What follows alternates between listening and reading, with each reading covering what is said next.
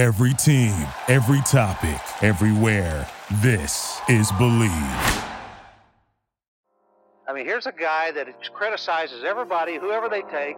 He's got the answers to who you should take and who you shouldn't take. And all of a sudden, he's an expert. He's in our paper 2 days ago telling us who we have to take.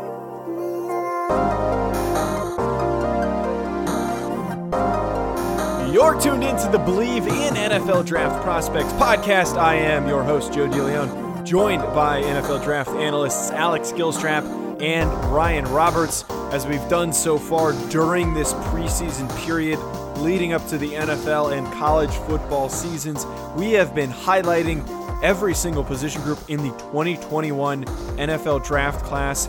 These rankings are going to change. The outlooks on these players will vary, but we are filling you in on where Ryan and Alex currently stand on the evaluations of this 2021 group. So far, we've knocked out a number of offensive position groups, doing the running backs, wide receivers, and tight ends. Today, we are doing an all-encompassing offensive line show.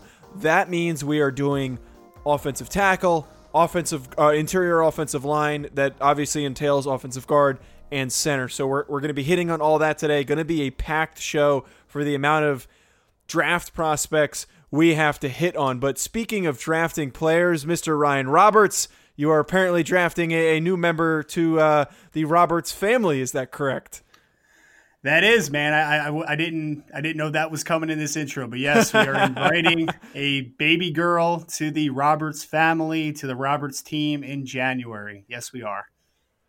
Well, just wanted to say congrats, and hopefully our listeners can tweet at you if they have not already said congratulations. Big news, obviously, out of anyone here on the show. I won't dwell on that too much, though. Let's get right into this offensive tackle class, which is very different than last year's. We had the core four of top guys, which was Mekhi Becton, Andrew Thomas, Jedrick Wills, Tristan Wirfs. Those guys were considered to be very highly touted prospects. This year does not exactly seem to be the same. So, Ryan, we'll head to you first this time. What is so different about this year's class, and is that number one guy going to be as high up as possibly fourth overall, like where Andrew Thomas went? Yeah, I think he is. We're talking about Penei Sewell, not to drop names too early here before we really get into the rankings, but for me, this class is buoyed by one individual. That is that offensive tackle who, in my estimation, is the best offensive tackle I've ever evaluated so far. And we'll get into his backstory of age and different things. But he really kind of makes up for what, in my opinion, has been a really disappointing and underwhelming class this year. I have found some traits that I'm going to kind of put my hat on for summer evaluation type of thing. But right now, I am not confident in a top five, a top six, because I think not only can it change very much, relative to how it always does, because there's just so many middling guys this year who have traits but don't have great film, that it's making a lot of question marks. There's a lot more questions than answers in this class, but luckily we have a guy up top that is a potential, and I hate using the word generational, but this guy, Penei Sewell, is legitimately a generational type talented offensive tackle, and he is going to make this class appear a little better than it honestly is right now. Yeah, as you said with Penei Sewell, this is the number one guy, offensive tackle, that I've ever evaluated in my years doing this. So at the top, I think you have that number one. Like Ryan said, past number one, I'm not confident in any rankings right now. I know it's going to be flipped upside down, left, right, by the time the draft comes around. But as far as this interior class, I think this is the best one, or I think this is better than last year for sure. I was not really big on the interior offensive line class in 2020. But this class, I see a few names that I could see pushing the round one threshold, and quite a few top 50 guys. So I'm really kind of intrigued by this interior offensive line class, for as much as I'm kind of disappointed, like Ryan said, with the tackle class. Before we hit on discussing your guys' top rankings, today we're going to do the top three at offensive tackle and top three at interior offensive line, instead of doing top fives like we've done, because there are just so many guys that we want to cover and hit on that fall under the category of offensive line. Before we get to that, though, who are some players that you're already catching your eye on that might be not as highly talked about as we've done so far in this show? Who are the sleepers for this offensive line group? Ryan, who is your guy? So offensive tackle wise, Joe's about to yell at me in like 3 seconds, but Spencer Brown. I'm not going to yell. Northern Iowa. Oh, you're going to yell, Joe. You were yelling before we started, man. Let's call it what it is. I'm just kidding. But yeah, I got Spencer Brown, who, I'm not going to sit here and act like I, kind of started this little craze that we're seeing on draft Twitter, but I was. But Spencer Brown is a potentially special offensive tackle in this class. Northern Iowa, he's an FCS kid. There are measurables that you can't teach, and that is obviously size thresholds, and that is 6'9", that is 320 pounds, long arms. Quick background, he was a high school tight end playing 8-man football in Lenox, Iowa, and then he stayed in the home state as a tight end recruit. Kept getting bigger, and the thing that I really value when I look at offensive tackles is 1, core strength, and 2, flexibility. He just benched 500 pounds a couple weeks ago. There is no absence of strength to Spencer Brown's game, and flexibility. He is still a little raw. I mean, let's call it what it is. He is not a perfect prospect from a hand placement perspective. He's not he takes some false steps. There are some things that need to be cleaned up. The thing that makes him potentially special, though, for me, is even when he takes those false steps and he's put into non-advantageous positions, he's such a flexible athlete that he has the ability to recover. There is not an inconsistency with him either. You think a 6'9" guy would struggle with pad level. You don't get that on film. The flexibility is there. The strength is there. 6'9", athlete. There is so much to like about Spencer Brown. I'm so jacked up. And I'm telling you guys right now, I'm bringing the energy today because offensive line week, man, this is probably my favorite, honestly, my favorite position group to evaluate. I love watching the big guys up front. So Spencer Brown's kind of my guy. Offensive tackle class is a potential sleeper, even though he's getting a little more run of late on Twitter. Okay, yeah. So I'm just like you with offensive line. I'm really looking forward to that cornerback show because, as you know, Ryan, I love me some corners. But my offensive tackle I'll go into before we start getting into some interior guys is Jalen Mayfield out of Michigan. He's the right tackle. Only started 1 year there as a redshirt sophomore, so a young guy.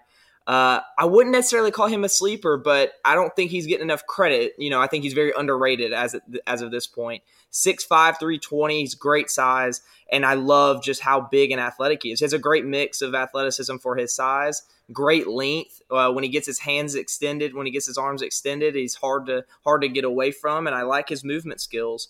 I think the biggest thing with him is working against speed. He's an athletic guy, but I think he gets a little rushed when going up against speedier rushers.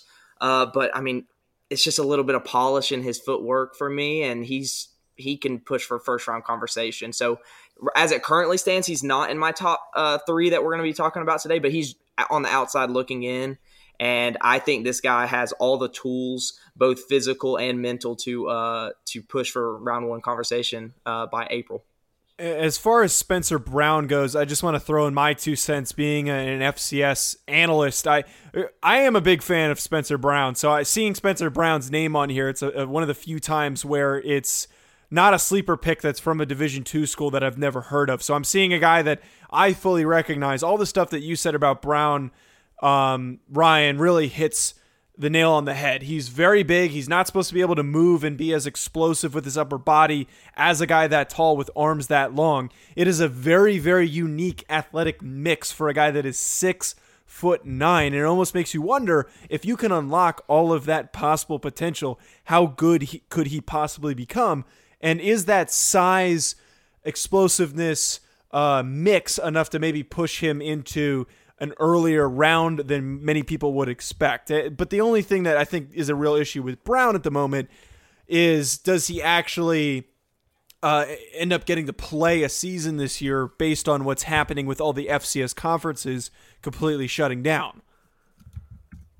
Well, just transfer over to Iowa, man. Let's get it going. If you get shut down, just transfer over to Iowa. Let me see you for another year. I'll say, though, Joe, for you as an FCS guy, though, it's a really fun year, and I hope that those guys are getting a chance to play because specifically at the offensive line, We have Spencer Brown. We have Dylan Radins from North Dakota State. We have Drew Himmelman from Illinois State. Like, there's 3 legitimate draftable prospects at offensive tackle who are all 6'6" plus. Himmelman's up around 6'9", 6'10". Spencer Brown's up around 6'9". Like, there are some freaks this year at the FCS level at offensive tackle, and I'm just excited to hopefully see Spencer play. But, we kind of talked about this in the past a little bit with everything that's happening. Don't be surprised, man, if some of these guys, instead of waiting it out and seeing what happens, there is a little bit of a push to a transfer exodus. I know that's kind of a different topic for a different day, but I'm excited to see Spencer this year. Hopefully, in some capacity, we'll be able to see him develop to the next level. Now, in terms of interior guys and interior linemen for your sleepers, Alex, give us your guy first who you're paying attention to as an interior lineman. Yeah, so I'm going to keep up with the big school, low name that's not being talked about enough as my sleepers, and I'm going to go with Ben Cleveland out of Georgia. Former 5-star recruit, one of the best recruits in the nation when coming out. I remember going into Georgia, him and Jacob Eason were kind of the headliners going into that class. 6'6", 335, 340, somewhere in that range, and he's every bit muscle. I mean, if you go and you look at this man's Instagram, you talk about Aaron Donald being as big as he is and not looking like he has a shred of fat on him. That's eerily similar to what Ben Cleveland's got going on. I mean, when I look at him, I'm thinking of what's the Game of Thrones character that's like that? The Mountain, if y'all are Game of Thrones fans. The Mountain. Yep. That's what Ben Cleveland looks like on a football field. I think he deals with some technical issues, and I think he's going to need some refinement there. But I think he's gotten better every year as he's played at Georgia. And I think, he got that early coaching from Sam Pittman, who's now at Arkansas, who's known as one of the best offensive line coaches in the nation. So I think he's gotten better every year, and that 5-star rating he had coming out of high school with all the tools he has, it was just refinement, like I said, and he's continuing to get better. I expect this guy to be a Senior Bowl contender, potentially pushed to be on the Senior Bowl. And I think that's where he's going to start to see his rise. I mean, you just look at this guy and he's a dude. And with as much strength as he has, and he can move a little bit for being as big as he is. I mean, he's no Daniel Falili, or however you say it, from Minnesota. Or Mekhi Becton that we knew from the 2020 class. But, I mean, he's a big dude still. He's bigger than a lot of the guys we're going to talk about today. So yeah, he's my kind of sleeper guy that no one's talking about. And I don't want to make this weird, but I'm trying to find a picture right now that I'm gonna put in our Twitter chat because you guys have to see this picture. I'm not going to go too deep into what it is, but Ben Cleveland, as Alex said, is a humongous human being. He's like 6'6", 330. He's a very well put together offensive line prospect. He wants to win in very tight spaces. He's a gap powered kind of guard. I don't want to see him with much movement to his game. I don't want to see him moving laterally much. I want to see him beat up on opposing defensive linemen. I think that's where he wins best. And, I think there are some limitations to him, but I think he's definitely a guy that's worth monitoring. And for my guy that I want to throw a little bit into the ring here is I'm actually going to cheat a little bit here. He actually plays left tackle right now, Rashawn Slater, who is the left tackle for Northwestern. I project him at guard because he's only about 6'2", 6'3". He just plays left tackle because he's the best athlete on his offensive line. But movement skills, this guy takes great angles to the second level. He's a really solid, fluid athlete who I think in a zone system, inside or outside, wide zone, I think that he could be a really nice interior offensive lineman. I think he's honestly one of the most slept on offensive linemen just because everyone's going to look at him and say he's an undersized tackle. But you have to use your imagination. The traits that he has transfers well inside, and I think that Rashawn Slater is at the end of this, when we get to the end of this group, because I don't think he's going to contend for one of the top 2 or 3 guards in this draft, but I think he's going to be that solid guard you get somewhere on day 2, early day 3, that you look back and you say he started 8 to 10 years for us just because he's such a good, solid football player. We're going to get into your guys' both top 3s for tackle and interior offensive line. Before we head to that, though, I need to inform our listeners about a word from our sponsor, Simply Safe. What's the number one sign of a bad home security system? A home security system that's so complicated you never use it. That's exactly the type of system Simply Safe has spent a decade fighting against. Simply Safe was designed to be easy to use while protecting your whole home 24/7. Order online, open the box, place the sensors, plug it in, and your home is protected around the clock. It is that simple. Head to simplysafe.com/team and get free shipping and a 60-day money-back guarantee. That's simplysafe.com/team. It feels good to fear less. We've already highlighted some of the potential sleepers, some guys that could be late risers throughout whatever this process is going to end up looking like during this odd college football season that is coming up. Now, in terms of this offensive tackle class, Alex, who are you ranking in your top three? And just judging off of the show notes, we already have some pretty good discourse besides that number one player. Yeah, me and Ryan both kind of alluded to Penei Sewell being the number one guy, better than anyone that I've ever evaluated at the position. I think he's going to be a top three guy on my big board without a doubt. But after Sewell from Oregon, I have Alex Leatherwood from Alabama. I think he's just a rock solid offensive tackle. Playing the left tackle spot opposite of Jedrick Wills, who just was drafted in the top 10 this past year. Leatherwood, I like how he uses his hands. I don't see too many negative plays on his tape. I just think he's rock solid, plays against really good competition, especially being in the SEC, and then in the college football playoff after that. So, Alex Leatherwood is my number two. I think, like I said, he's just a safe prospect. I don't think he has an amazing ceiling because I don't think he's overly dynamic as an athlete in space, but I don't think he's necessarily the strongest offensive tackle in this class. But I think the tools he does have are, meet that threshold that you want in the NFL as a starting tackle, and I just think he's just right there, baseline everything you want out of a guy that can start for you for 5+ years. And then number three for me is Samuel Cosmi. Samuel Cosmi is a rare mover. He's got such great movement skills. First, I should say he's from Texas. I guess we should inform the listeners of that if they don't know. But yeah, so he's 6'7", 300 pounds, so he's a little bit light, and that kind of shows up in his tape. I don't think he's a very strong rusher. K'Lavon Chaisson gave him fits early in the season with that speed to power that Chaisson possesses. But Samuel Cosmi, I think, is a really high upside guy. I think his floor is a lot lower than that of Leatherwood, but I think this guy, there's no limit to what this guy can be being that size. If he can just add some meat to his lower half and hold up against power a little bit better, I think this guy could easily be a top 15 guy in this class just with the movement skills he has.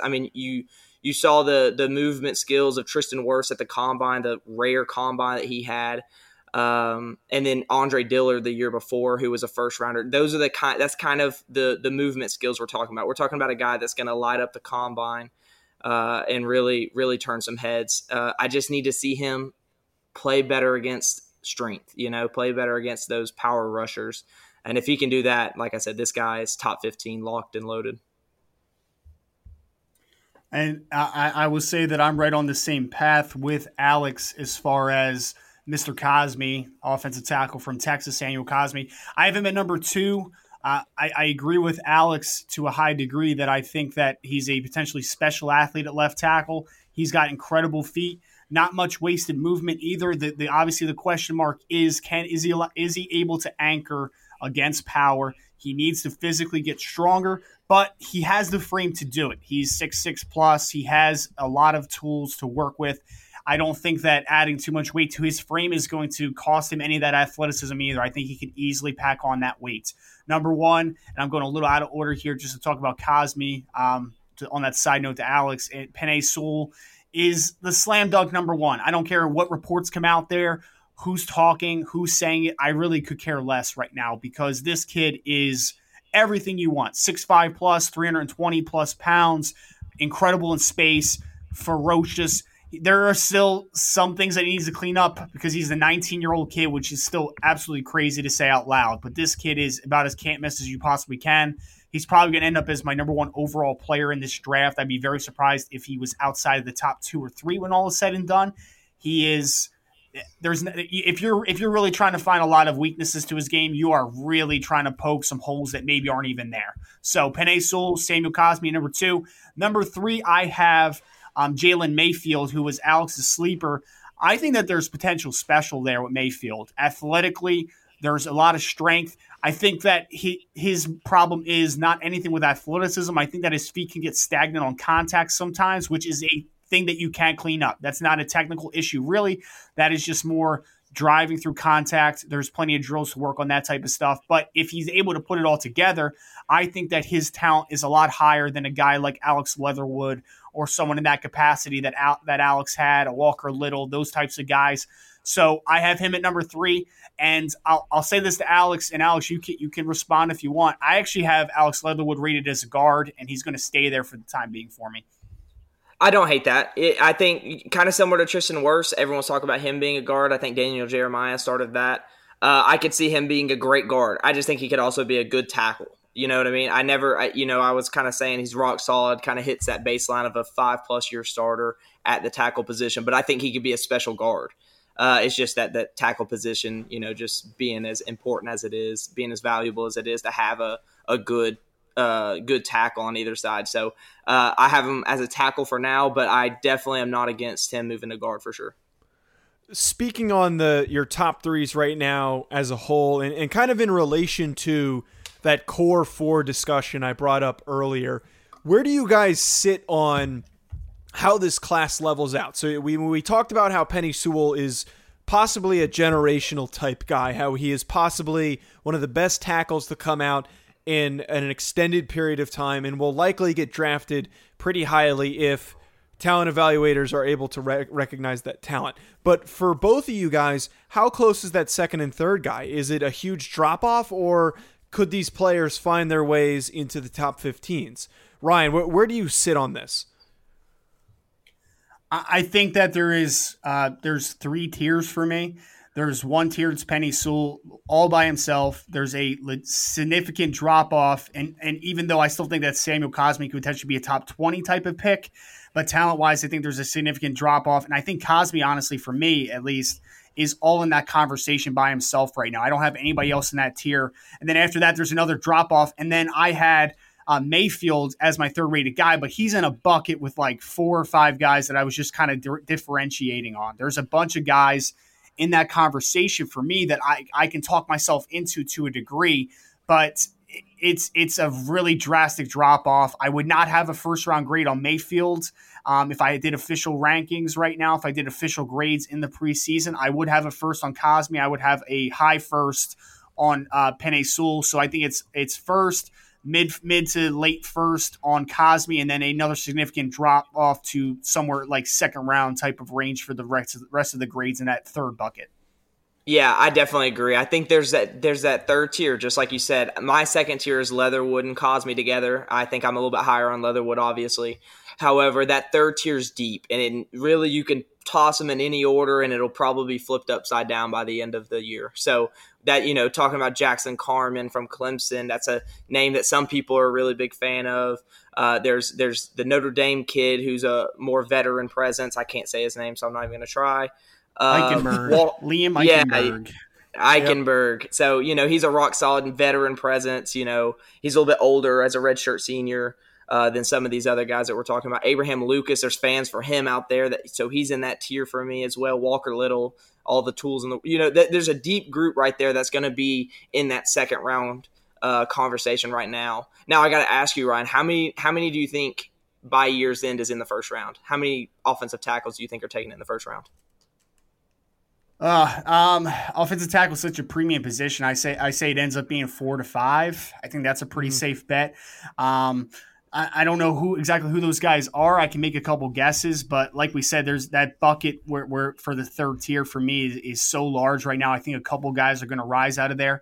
And not to digress too much, I don't know if the photo went in, but I found the greatest photo in the world that should be loading in our Twitter chat. If either one of you guys has it up, I will leave that conversation there for now. It is not currently loading, so we'll have to circle back with that on the end. But it's interesting that you mentioned how, despite what we've talked about at this moment, it's only really these separate tiers, a lot of guys that might fit in the second round. And that's kind of what happened last year in the 2020 draft class, because we had a clear-cut, really good top 4, but then a bunch of random guys like Isaiah Wilson and Austin Jackson, who maybe weren't really as talented, found their way into the first round because the tackle position is such a premium position. So before we decide to continue this discussion into the interior offensive linemen, it's worth circling back to the man that both Ryan and Alex have described as disturbingly muscular for a 300-pounder. The picture has been sent into the chat. Ryan, can you please tweet this picture out tomorrow just so some of our listeners understand what we're looking at? Because this is not a normal human being, to say the least. Oh, no. Yes, I will. Whenever I post the show tomorrow, I'm going to post this as the cover photo. Absolutely. I mean, like Alex said, he looks like the Mountain. If you're familiar with Game of Thrones, this guy. I mean, if he's not going to be a good football player on the next level, he definitely has a career as a wrestler. Absolutely. Oh, easily. I can see Brock Lesnar all over this. Yeah. Oh, yeah, that's definitely true. I mean, the man has no love handles. He's got nothing going for him, but he is just jacked. But so we don't spend too much time lusting over an interior offensive lineman. Let's get into our top threes for those interior guys. Alex, you have your top 3 as Wyatt Davis from OSU, Creed Humphrey from Oklahoma, and then Trey Smith from Tennessee. Conversely, Ryan, you go Trey Smith first, Wyatt Davis from OSU second, and then Josh Myers from Ohio State as your final guy. So a little bit of discourse yet again. The question I have here, because you guys don't have the same number 1 player, Ryan, we'll ask you this first. What's the reasoning behind why you have Trey Smith first and not Wyatt Davis? And then Alex, feel free to explain why you had the opposite in your situation. Well, full disclosure, if I had to predict whose top 3 would be more realistic to how they were picked, I would pick Alex's, just because Wyatt Davis is squeaky clean. Trey Smith has some durability issues. He has a recurring issue with blood clots in his lungs. So I feel like he's going to be a guy that when he goes to the combine, he gets those medical tests, there's going to be some hangups to his long-term potential. These grades are strictly on the field, what I have seen. On the field, Trey Smith for me is 6'6", 330, could play gap power, could play in zones, inside, wide zone. He was their starting left tackle 2 years ago before the issues kicked up again. He's that gifted of an athlete. He's able to create such incredible power in very tight spaces, and he's a great athlete. I think that there is a higher upside to him if healthy over Wyatt Davis. Wyatt Davis is conversely a little shorter. He's right around 6'3", 6'4", definitely has enough size. But for me, if both guys hit their potential, and we're doing summer scouting, so we're kind of taking not what just they're doing on the fields, but also adding that up with what the upside potentially is. I think that Trey Smith at the end of the day could be a more dominant football player than Wyatt Davis if the health concerns check out. No, I completely agree. Trey Smith for me is at 3. The way I do my rankings usually is the order I take them. Just simply, I'm not putting together grades and stuff right now. That'll come later. But I just simply put them in the order I take them. Trey Smith obviously dealing with the blood clot issues. I also don't think he's quite as polished, obviously, as Wyatt Davis. Like you said, Wyatt Davis is super clean. He just doesn't let people behind him. That's the job of an offensive lineman, is keep your man in front of you. Keep him off the quarterback, keep him out of the backfield, and that's what Wyatt Davis does. However he does it, he just doesn't allow guys next to him. And you gotta respect how clean his game is. Trey Smith definitely has the higher upside, though. Just talk about the tools he has as far as being able to bury guys. It's kind of rare. Obviously he hasn't been on the field full time like we wish he has because of his recurring issues. However, the upside, is through the roof. Trey Smith could easily be the best interior guy out of this group if medicals check out. And then kind of sandwiched in the middle between the two, I have Creed Humphrey, who I think he took a little bit of a step back as far as his film from 2018 to 2019. I remember going into this time last year, really, the summer scouting, I was looking at Creed Humphrey as a potential redshirt sophomore declaring, and I was thinking, okay, this guy's going to be clearly the top guy in this class. Tyler Biadasz was up there too at that point. Obviously, both of them had disappointing 2019 seasons. However, I think Creed Humphrey, I think his is more of just he was in the wrong place at the wrong time. I mean, he was going up against some guys who, I mean, if you turn on that Baylor tape in the Big 12 championship, Bravion Roy, this nose tackle who I studied last year, I think had a 6th-round grade on him. He's not a very notable guy as far as the 2020 draft was, but I don't know what this guy, someone said something to his mother or said something about his mom that day or something because he was a wrecking ball. So I do expect Creed Humphrey. I think he'll get back to the mean for what he can do this year, hopefully, if we have that college football season. But I think he's got all the tools. He might move to guard. I think he struggles with those kind of bowling ball type guys, and you're just going to see more of that in the NFL. Playing the center position, so I think he might have to move to guard. But either way, I think he's a really good athlete. I think he's good for a good interior offensive lineman in this class for sure. So that makes me now wonder how you have Creed Humphrey, center for Oklahoma, as your second guy on this list. Ryan, how come you don't have Creed Humphrey in your top 3 and instead you have Josh Myers? So real quick on Creed Humphrey, it's like Alex said, the 2019 film was not as good as the 2018 film. I think a lot of that was he was dealing with 4 new offensive linemen around him. It's offensive line. It's so important to have that chemistry along with the new guys, and he had 4 new ones that he was the elder statesman and only a redshirt sophomore. I really do like him. I'll tell you, this was a very tough, close call. I almost had him. I almost put him at number 3. But for me, I'm looking at Josh Myers' film from last year, who is another center from Ohio State. And I think that this conversation between Humphrey and Myers, when we get down to it, is going to be a fascinating one on who the best center is. For me, I think they're comparable. They both have a lot of length. I know Creed's listed at 6'5". I can tell you he's actually around 6'4". Myers is actually a little bit taller. He's more like 6'4.5", closer to 6'5". But for me, Josh Myers, I just think is such much more gifted athlete. I think he moves laterally a lot better. I don't think that there's too much of a limit to his game. I think Creed is best if he's able to play in a gap power system where he stays in tight confines as much as possible. I just think that there's more you can do with Josh Myers. And Josh Myers, as a former top offensive tackle recruit, I just think that there is a more potential special traits as an athlete. And that's kind of just why I have him as a little bit of a separator between him and Creed Humphrey for me right now as the top center in the 2021 class. Well, something else I like about Creed Humphrey that kind of goes under the radar or, kind of underrated trait is this man is just pre-snap reading this defense. He's pointing out to his quarterback the mic. He's diagnosing blitzes pre-snap. When you watch like full game tape where you get a lot of that pre-snap time to watch, you can see every single play this man's pointing around. And I think he just understands the game really, really well, which I think NFL coaches are going to fall in love with during the pre-draft process. I think he's going to kill the interview process, just the way I can tell he processes the information that's in front of him. I think Creed Humphrey, like you said, Josh Myers, though, he was 4 for me, so he's right outside of my top 3. I think that's going to be a really good conversation by the end of the year because I think they're both really, really good. All right, guys, great show again today. That is going to be it for this offensive line discussion. Had a ton to cover, and we managed to hit on all of it.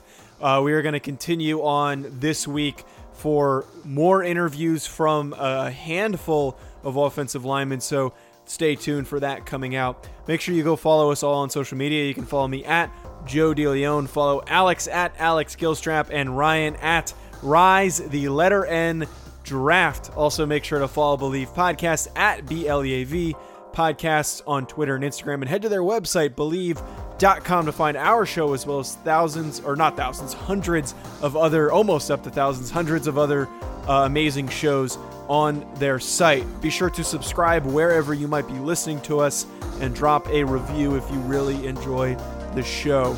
Later on in the week, like I said earlier, we will have yet another interview for this time the offensive line.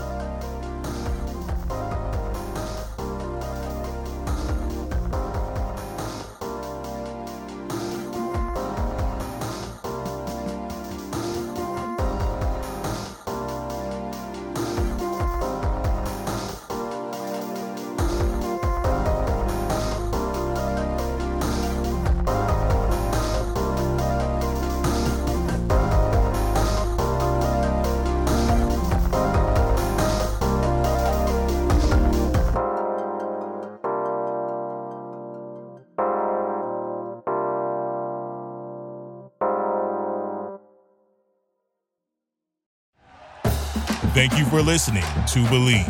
You can show support to your host by subscribing to the show and giving us a 5-star rating on your preferred platform. Check us out at Believe.com and search for BLEAV on YouTube.